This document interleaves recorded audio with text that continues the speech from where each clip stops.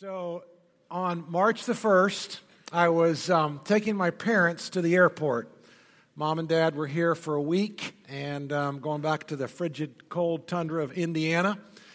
So I'm leaving the airport early, coming back to church, and I stop off at a restaurant, a place in Safety Harbor, has free Wi-Fi, and I'm actually working on this message. I just needed about an hour and a half to edit this message, and I'm sitting there, and this woman, I got my earphones, my earplugs in, and she comes up and she taps on me and she says, "Hi, my name's Allie, and we've never met, but I go to your church." I said, "Oh, Allie, so nice to meet you." And she said, "I've been coming for about a year.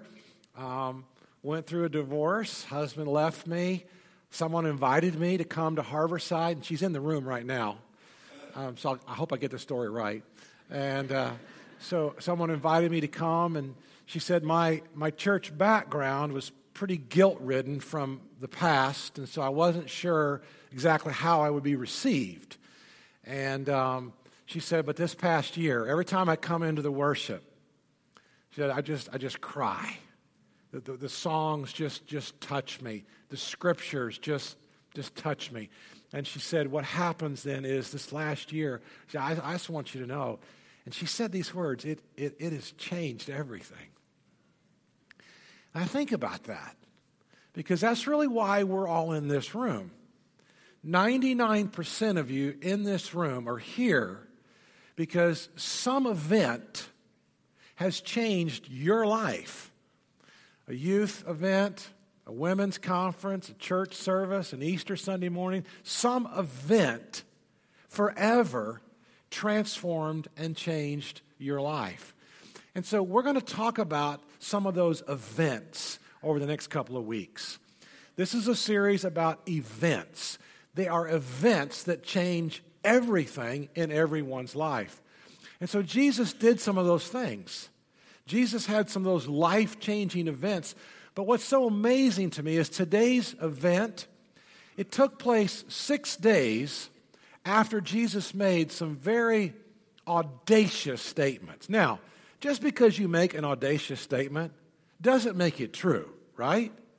I mean, just because you say, "I'm going to build a wall and Mexico is going to pay for it," I mean, that doesn't make it true.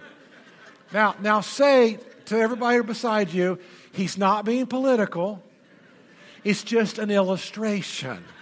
That's all I'm doing right now. Just because you say you're going to do something great and grand doesn't mean it's going to happen, right? But if it happens, if we get a wall and Mexico pays for it, if it actually happens, then you go, "Oh, wow, that's pretty significant." Jesus makes some audacious statements that he would later back up, but when he made them, nobody really knew whether or not they would be true. Jesus said, "I am the Messiah." He said, "Who do people say that I am?" Some say John the Baptist, some say you're one of the prophets. "Yeah, but who do you say that I am?" We think Peter said, "We think you're the Messiah." You see, it was just 6 days ago, before today's event, when Jesus said that. Jesus said, "I'm going to build my church." Nobody even knew what a church was, folks, when Jesus said that. "I'm going to build my church, and not even the gates of Hades, the power of hell itself, is not going to stop my church from spreading into all the world. I'm going to lay my life down, and on the third day, I'm going to be raised from the dead." Folks, those were audacious statements.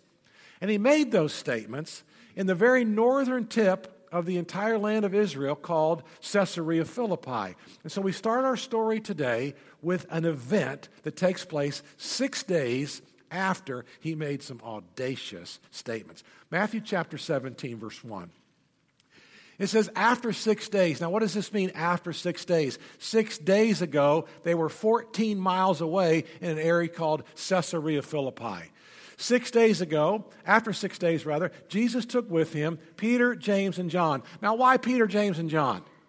Why not Matthew? Why not Andrew? Why not Bartholomew? Why did he take Peter, James, and John?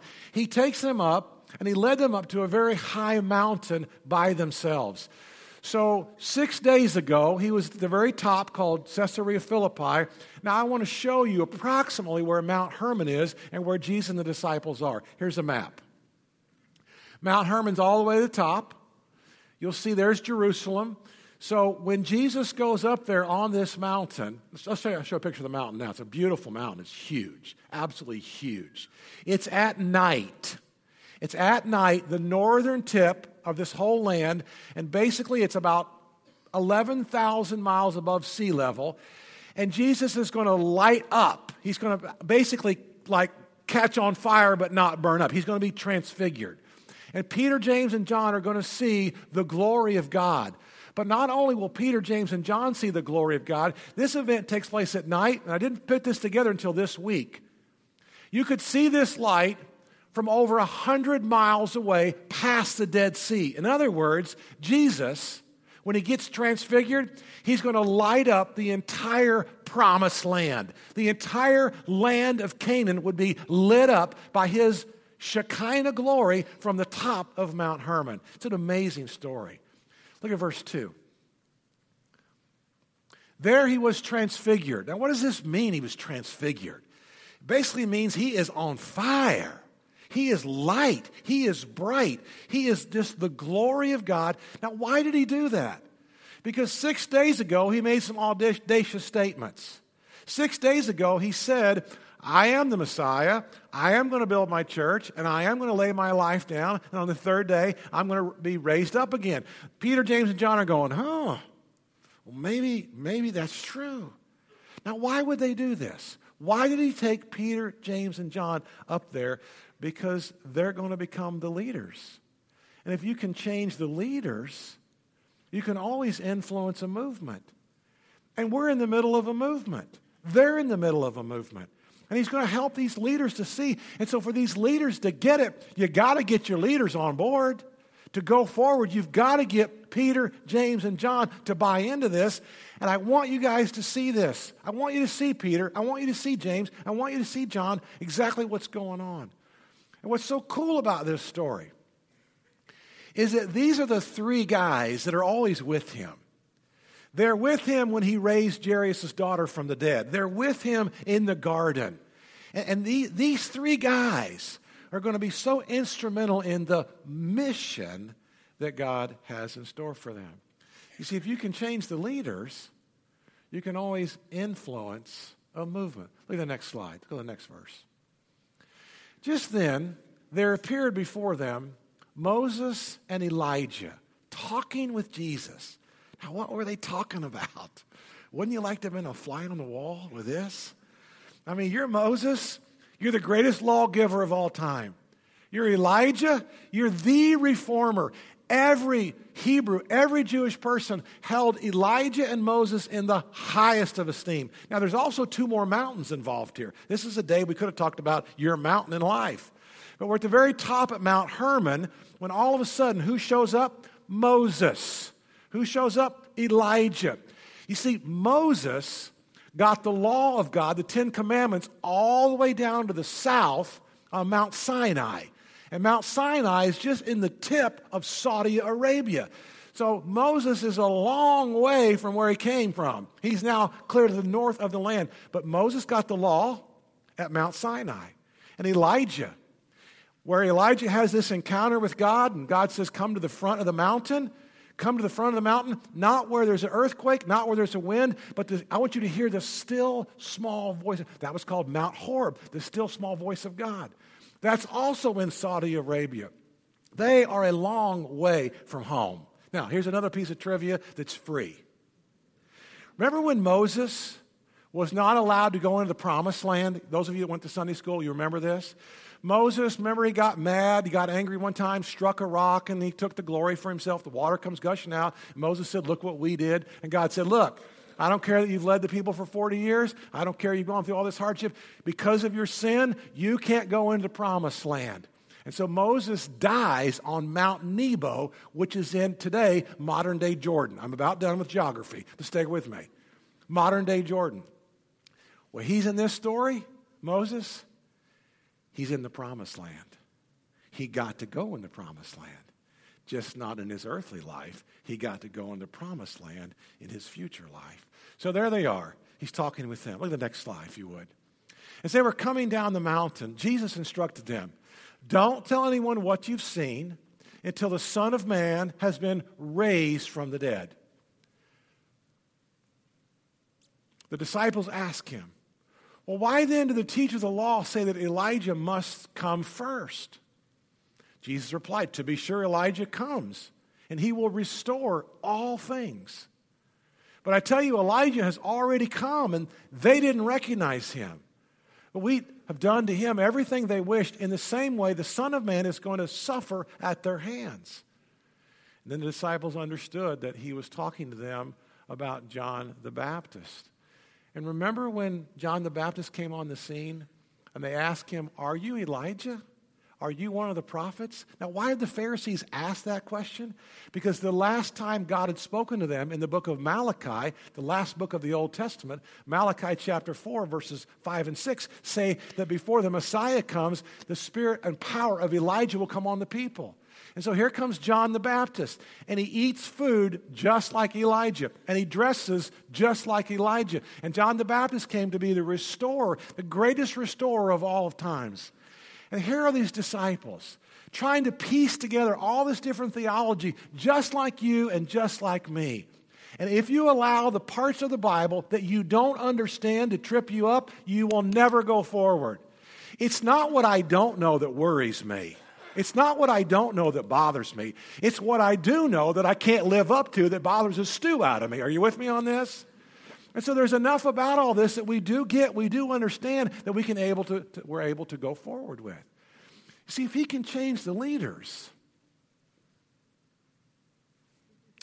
he will influence a movement. And you are in the center of a movement. Have you figured that out? Have you figured out that you're in the church age? And the reason you've had that this changes everything moment, the reason you've had that God encounter, the reason you've had something supernatural occur in your life is because you are on a mission. Now, most of us get tripped up just like Peter, and we think it's our position. And so Peter says, hey, it's good that we're here. Should we build 3 shelters? One for you, Jesus, one for Moses, one for Elijah. And they're all looking at each other like, who is he? Why is he talking right now? It's just hilarious. Because he got caught up with his position. It's not your position in life. It always comes back to your mission. Here's what he says in chapter 17, verse 5. While he was still speaking, a bright cloud covered them, and a voice from the cloud said, this is my son, whom I love. With him I am well pleased. He says, listen to him. Let me ask you this question. Are you listening? When you wake up every morning, God, what do you have in store for me today? Yeah, I got to go to school. Yeah, I'm in the 8th grade. Yeah, I'm a freshman in college. Yes, I'm a brand new mom. Yep, I'm a single dad with 3 kids. Yep, I own a business. Yep, I just sold a business. Yes, I have neighbors that need to cry. When you wake up every day, do you think about the mission, or are you concerned about your position? Does what drive you your position? I got a news flash for you. The reason you have your position is for a mission. The reason you're a nurse, it's to do nursing. The reason you're a doctor, it's a license to practice medicine.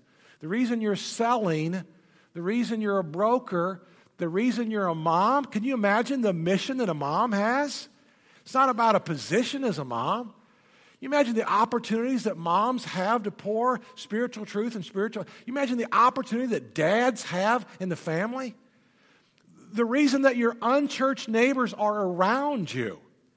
I think God strategically placed them around you. You've been praying for believers to move in, and God says, I don't want a believer next door to you. I'm being serious. Do you think that's funny? Okay, go ahead and laugh. Go ahead. Because you've been praying for believers. He says, I want to put some heathens beside you so you can help them know Christ, so you can help them know Jesus. Completely different way of looking at things, isn't it? You have a mission. You have a mission. Now, I hope you have a great position. And I think you should have a position. And I think that as believers, the reason that Peter, James, and John had this encounter was so they could even have a higher position within Christianity and a higher position in this movement. We should be growing. We should be advancing. We should be seasoning. We should be getting better. We got the Holy Spirit. You have an unfair advantage in every business deal you ever have. You got the Holy Spirit working for you. You know that? So our position should be rising, but it's never an end in itself. It's not about your position. It is always about your mission. And so the Father says, listen to him. Listen to him. And all day long, Jesus is going to teach you. All day long, Jesus is going to tell you. All day long, Jesus is going to talk to you and guide you about your mission in life. So if that's true, I have a mission, and that's true as a positionally, I should be getting better and better and better. How do I do that? How do I get better in my position so that I can use that missionally? Well, I'm so glad that you asked that question, because that's exactly where we're going next, okay? I want to give you some steps. I think sometimes we get tripped up on the steps because we don't know how to improve. So I want to give you some steps. How do we do this? What are the steps to change? Number one, I must first value myself. If you don't think you're important, nobody else will either. Now, I'm not talking about ego here, but if you don't see the fact that you have a vital role in life as a mom, as a granddad, as a business leader, if you don't see that, you don't value yourself. Number two, steps to change, I must value others. So it's not about me. I have this position in life, so I can use this as leverage and influence to help me reach people that are around me. Number three, steps to change, I must value what others have done for me. This is just called gratitude. We talked about gratitude last week. And you think about the reason you have the position you have, I bet there are 100 people who poured into you. There are no self-made people. There's 50 people who helped make you, or 100. There's no self-made women or men. All the coaches, teachers, parents, grandparents praying for you, all the different people in your life who've helped you and transformed you. Steps to change, I must value what other people value and can relate to. Now, so neighbors move in, and they're not Christians, and they don't share your same vision or views about Jesus Christ. And you say, well, I can't relate to them. Well, stop and think about it. I bet there's 25 different ways that you can bridge that gap. I bet there's 25 different ways that you can somehow find common ground with that man, with that woman, with that family, with that child, with them. And you find that common ground. And then you begin to realize, I have a mission to pray for them. I have a mission to help them. I have a mission to pour into them. Steps to change. I must make myself more valuable. It's not about you. That's narcissism. But the reason you make yourself more valuable is you keep rising in your position. And as your position continues to rise, you then have a greater mission field. The higher the position, the greater the mission. So how do I make myself more valuable? Well, I don't take shortcuts. I never take shortcuts. I apply what I need to change. I then make the change, and then I teach other people. I apply it. I change. I teach. I think long term. When I think long term, it helps me to think beyond myself. And all those are steps that help you to be able to change. So I want you to understand that the reason Jesus took Peter, James, and John was because he has this great mission for them. But they're going to have to be transformed. He's going to have to change them. Now, let's switch gears and talk about church for just a minute, because he does exactly the same thing with the local church. There are okay, take a deep breath. Take a deep breath. Okay, set your pens down. We're good, okay? He does exactly the same thing with the local church. There are hundreds of thousands of local churches, and there are probably 25 different ways to do church. And there's absolutely nothing wrong with most of those. And there's probably 2 or 3 different ways that are healthy to do church. But I want to share with you how God has laid on our hearts to do church. Because even though Calvary is just like us in sharing the gospel, and they're just like us in trying to help people become Christians and become disciples, their strategy may be different than ours. Love Countryside Christian Center. Love the Lutherans. Love the Methodists. Love the Catholics. Love all the Baptists. Love all the people around. Absolutely. But that doesn't mean that he's called every one of us to do church exactly the same way. In fact, it's just the opposite. He's called every one of us as churches to be unique and to be distinct. Every single one of us as local churches have a unique and distinct DNA. So how has he called us to do church? Again, I'm so glad you asked that question. I'm so honored that you remembered to ask that question. Well, simply, we have an every church mentality. A lot of churches have Christmas and Easter as these giant blowouts, and they spend half their budgets on Christmas and Easter. We don't do that. The people still come left and right, but we don't do that. We have an every Sunday mentality. We don't want you to invite your guests, invite your friends on Easter, and then the next Sunday, it's a bait and switch. My gosh, this was great on Easter. What happened the Sunday afterwards? We have an every Sunday mentality. If you'll notice, Memorial Day and Labor Day and 4th of July, when you've got friends and families and you're gone and the attendance is lower, if you'll notice, I often preach on those Sundays. Why? Because I value every Sunday. There are no throwaway Sundays. Every single Sunday is valuable. Every single children's environment, every single youth ministry environment, every single student environment, every one of those is highly valuable. So as a church, we have an every Sunday mentality. Thursday night, I haven't been in the wedding chapel yet. I've kept out of it. I wanted to wait till it got about halfway finished or so. And so Thursday night, Eric, our facility manager, I said, I'm going to go see it. Can you let me in, unlock the thing? I wanted to go in and see it. I just got goosebumps. Tears came to my eyes. Not because it's going to be so big, and it is huge. I had no idea it was this big. Not because we're going to do multiple services on Sunday morning in there at the same time. So in other words, the worship will be live, and communion and offering will be live, and the preaching will be pumped in there from this room into there. Not because of that. Not because it's going to be absolutely drop dead gorgeous. I cannot get over how well these people have done all this. I can brag on it because I had nothing to do with it. The interior decorators, the designers, it's going to be gorgeous. Not because of that. What fires me up is the fact that we've got a country that doesn't value marriage. We've got a country where marriage has gone AWOL, and we've got a country where the family is coming apart. And we are going to transform and change lives forever. We're going to put a stake in the ground, and we're going to do 4 premarital counseling sessions to every single couple who gets married. They may not agree with it. They're going to hear the gospel, but they're going to hear how God and why God created marriage. Then we're going to bribe them. We're going to give them a $100 gift card. I call it a bribe, but it's a date night. It's a date night. We're giving them a $100 gift card if they'll come back after the wedding and do sessions 5 and 6. Why? Because we can change the trajectory of marriage. And if you can change the family, you change sexual harassment. You change the economic disaster of poverty. You change about 18 other things that I don't have time to mention right now. I am so stoked for the fact, yes, it's going to be big. Yes, it's going to be beautiful. Yes, it's going to give us multiple services. That's not why we did this.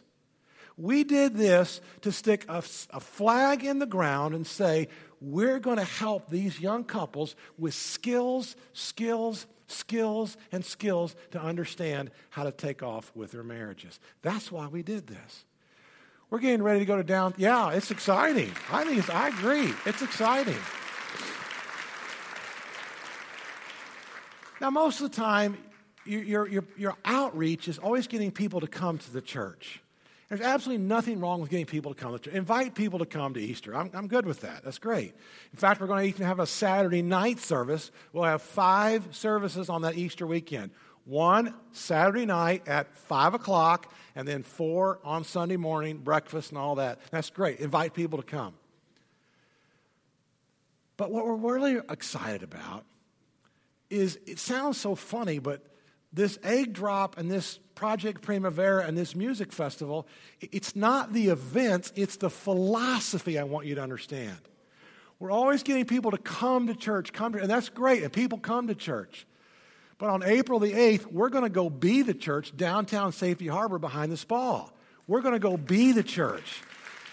So we have never had an egg drop downtown Safety Harbor. We've always had it here, and it's been successful, and people come. We're going to go be the church. 45,000 eggs, weather permitting. 2 helicopters are going to be dropping these eggs. Stay out of the way. And these eggs are coming down. And then these children we expect 2,000 or 3,000 children. And they're going to go to all these different stations and tents. And as they do this, they're then going to hear the gospel and have Harborsiders help them with all kinds of different things to help them understand a little bit about their faith. And we're having a music festival. Why are we having a music festival? Well, Project Primavera wants to recruit 200 mentors. There are multiple at-risk teenagers all around our community, and there's over 1,000 at-risk teens in the Tampa Bay area. Our goal on April the 8th is to have a music festival. We've got 4 local bands. And the goal is to have all these different people then to see the vision, but they can make a difference. There's a mission. It's not just their position. For 1 hour or a week or more or less, whatever they want to do, they can pour into an at-risk teenager. Now, I want to warn you. Because after the egg drop and the music festival starts, it's not going to always look like a church service. The language isn't always going to be like a church service. People are going to be doing this and this and this. But you know what? We're going to take that risk. We're going to go, and we're not going to do the things that they're doing. We're not going to act the way that they act. But we're going to go be the church. We're going to take the gospel and the church downtown and become and be the church. That's our opportunity. You see, why did God give you your position? Why did He make you so good? Why did He make you so skilled? Why did He give you the gifts that He's given to you? This isn't about a position. I'm going to be dead and gone. There'll be another pastor here at this church. It's not about a position. We're on a mission. We have a little bit of time and a little bit of money and a little bit of opportunity to make a difference for the King of Kings and the Lord of Lords. And once Peter and James and John saw the transfigured Jesus, they were never the same. So here's the story. It's an amazing story. We need your help, by the way. We're going to give you an opportunity to sign up here in just a minute for the egg drop and for the music festival. We need your help. Whether you can sign up and work, we want you all to be there and be the church. We're going to go be the church in downtown Safety Harbor. But here's Jesus with 2 of the greatest Hebrews of all time. And He unveils His glory in front of Moses, in front of Elijah. And God the Father said, "This is my Son. This is my Son, and I am well pleased." And folks, this changes everything.